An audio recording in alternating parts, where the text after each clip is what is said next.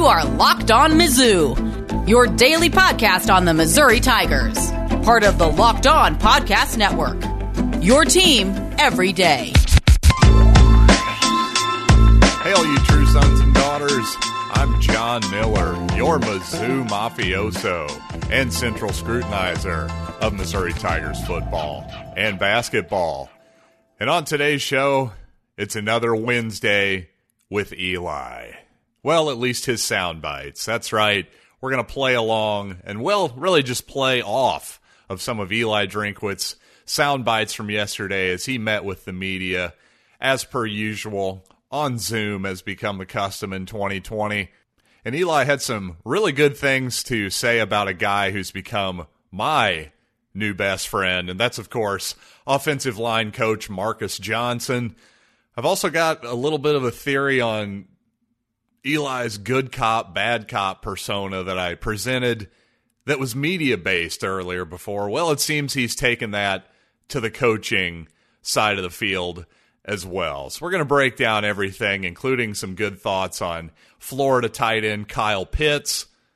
But first, you know what? Let's start with Eli throwing his weight around a little bit. He was asked about, what he thought of other SEC coaches as far as their initiatives in terms of voting, that type of deal. And Eli deferred and said, well, you know what?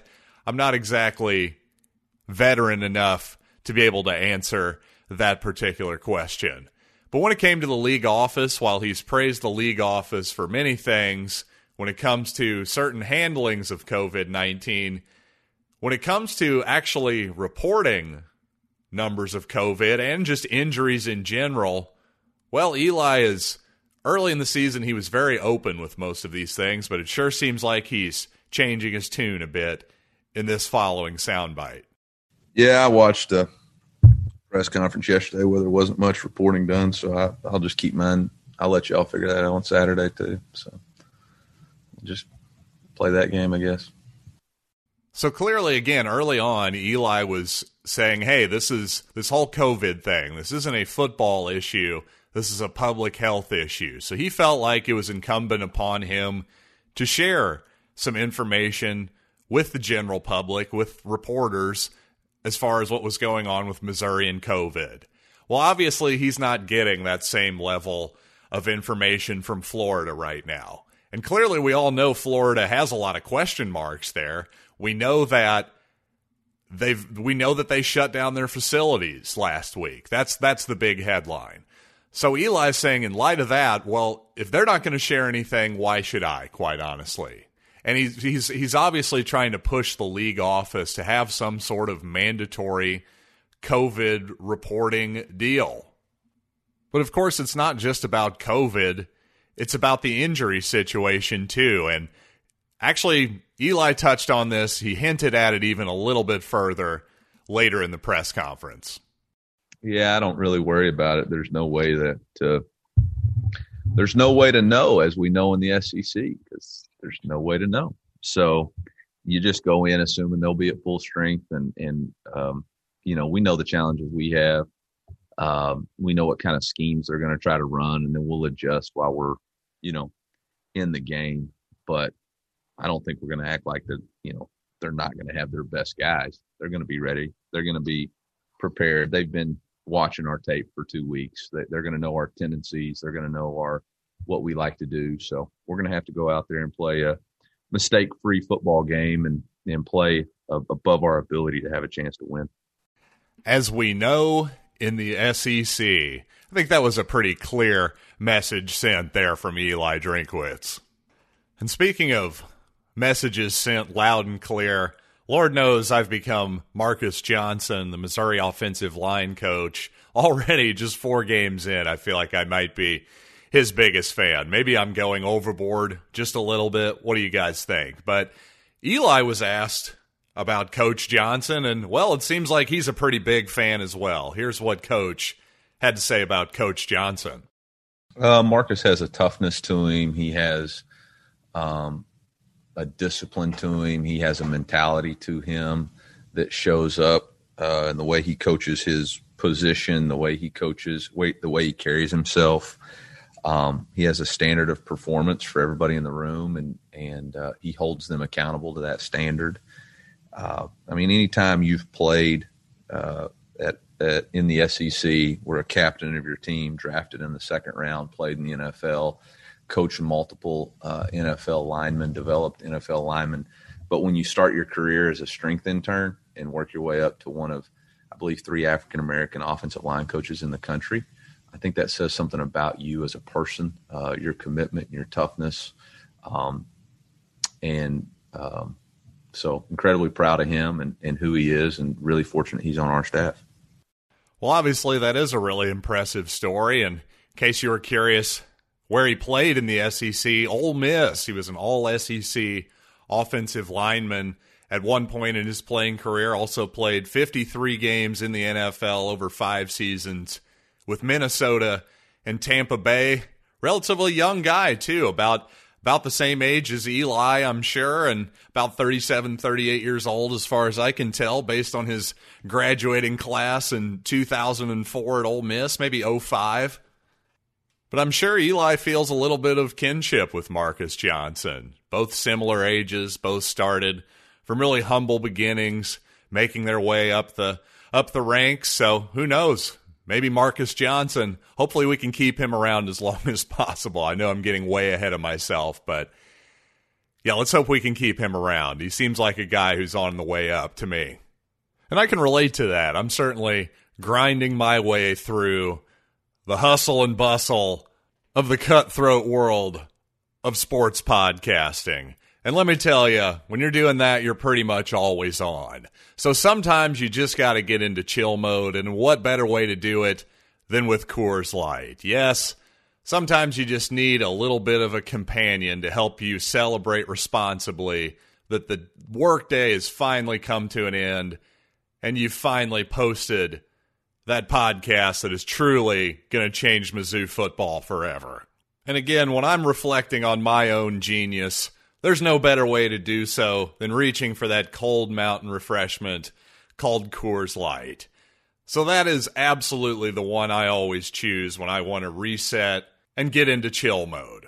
So here's the best news of all. You can get Coors Light right now in its new look, delivered straight to your door at get.CoorsLight.com. Again, that's get.CoorsLight.com to get that wonderful beverage delivered straight to your door. Coors Light Brewing Company, Golden, Colorado. And I want to tell you about our old friends at Built Bar. And they're old friends because, well, frankly, the old friends are always the best friends. The new friends can get, well, you know, they're awesome, but you never know. So the old friends like at Built Bar, those are the ones you can always count on. And the one that I've been counting on lately, along with, of course, that wonderful orange flavor, is the new coconut almond. Yes, the brand new coconut almond flavor. 18 grams of protein, 180 calories, 5 grams of sugar, and 5 net carbs, all a part of this delicious, chocolatey protein bar that we like to call Built Bar. So go to BuiltBar.com and use the promo code LOCKEDON, and you'll get 20% off your next order. Again, that's promo code LOCKEDON for 20% off at BuiltBar.com. Well, I end up talking so much about Connor Bazelak on this show that if I were Bill Simmons, I would definitely make it a recurring segment called Connor Corner. There's no doubt about that. But since I'm not Bill Simmons, we're just going to move on with our usual sound bites. So Eli was asked about Connor's performance against Kentucky, and here's what he had to say. I think he did an outstanding job on third downs. He was incredibly efficient on third downs and finding the right decisions and taking off running when he needed to. There was one decision on third down that I disagreed with. And then on base downs, there was 2 really crucial plays that I wish he could have had back.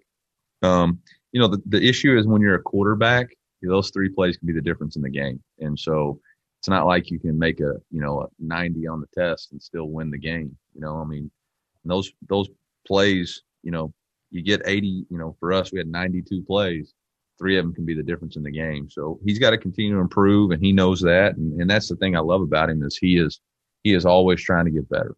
You know, he knew it before I could even start coaching him on the sideline about, I got to run and get that first down. So, you know, incredibly proud of him for that, but he's still got a long way to go, and I got a long way to go as far as coaching him and improving as a football coach that I can relate to him and get him better. So that's what I was referring to, actually teasing earlier in this show, is that Eli's definitely playing some good cop, bad cop with Connor. And I don't know that I'll get to this particular soundbite, but also in this, he was sort of asked about his general philosophy on quarterbacks as far as throwing them into the wolves. And he was saying, well, I don't believe in that. I believe in putting them in positions to succeed and making sure that their confidence is high. But at the same time, I think Bazelak, obviously people like me hyping him all the time, saying Missouri's found their future quarterback of the future. He's now 2-0 as a starter, winning 2 really significant games for the program. Well, basically you want to take him down a peg. Maybe not even take him down a peg. Maybe that's the wrong way of putting it. Just keep him humble. Keep him realizing that he knows that he can constantly improve. And that may seem nitpicky and harsh to some people, but I'm telling you, unfortunately maybe, or fortunately, reality is that's just life. I think the older I get, the more I realize there's no such thing as stasis. There's few examples in life and really in just nature. Even something like if you look at a mountain, you look at a hill or something, a large hill. Let's just stick with mountains, right? Well, even that mountain, it may seem imperceptible, but it's changing all the time. It's something called erosion. Just because you can't see it doesn't mean it's staying the same. Well, I think humans are very much the same way. So Connor Bazelak, I think that's just Eli playing the good cop, bad cop, keeping him confident, but also keeping him humble and just keeping him on the right track as far as keeping his head down and becoming a better player. Now, obviously, Connor Bazelak has played really good football this season, but it's also quite obvious that Joshua Bledsoe has played some excellent football too. And if there's a quarterback of the defense, if it's not Nick Bolton in the middle of that linebacking core, in the middle of that front seven, well, it's probably Josh Bledsoe at free safety. And he's put in a lot of difficult positions by Ryan Walters in this defense. And, well, Eli had some color on that thought as well. I definitely concur with Nick that it is a very difficult position the way we play it in what we do defensively, just the amount of communication, the amount of different techniques that he has to have, the amount of times that he's placed in one-on-one situations, usually versus their fastest player, best player, and knows that he's going to be the person that they attack. And he handles it well. He's got a short memory. He's obviously really good when the football's coming at him. That play he made to seal the win with the turnover was incredible play. And so I definitely agree that he plays a very difficult position. But I'll say this: anybody that plays football plays difficult positions. And there's not one that's necessarily an easy job. They're all difficult, but his definitely gets put on SportsCenter if he doesn't do it right. And, of course, what Eli means there, one false step, one bad read, that can result in a big play over the top of your head, and you're on SportsCenter for the wrong reasons. So let's hope that this coming Saturday night, Sunday morning, the Missouri is all over SportsCenter for the right reasons. And after this break, we'll talk more about that opponent, these powerful Florida Gators, coming up right after this. And while speaking of Missouri free safety Joshua Bledsoe, I don't know this to be a fact, but I would imagine we'll see him matched up against Florida tight end Kyle Pitts quite a bit. Now, if you've seen Florida play at all this season, you're probably well aware of how good Kyle Pitts is. But just in case, let's hear what Eli had to say.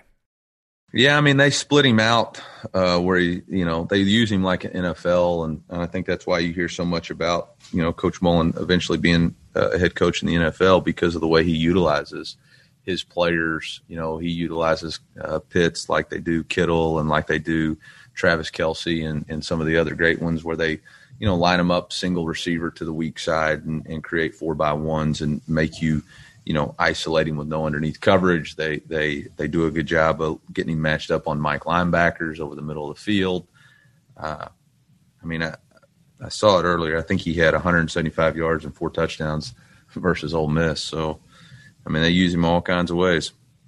By the way, what Eli was describing there, the 3 to one side, 1 to the other, isolate Kyle Pitts to one side so he has no underneath coverage.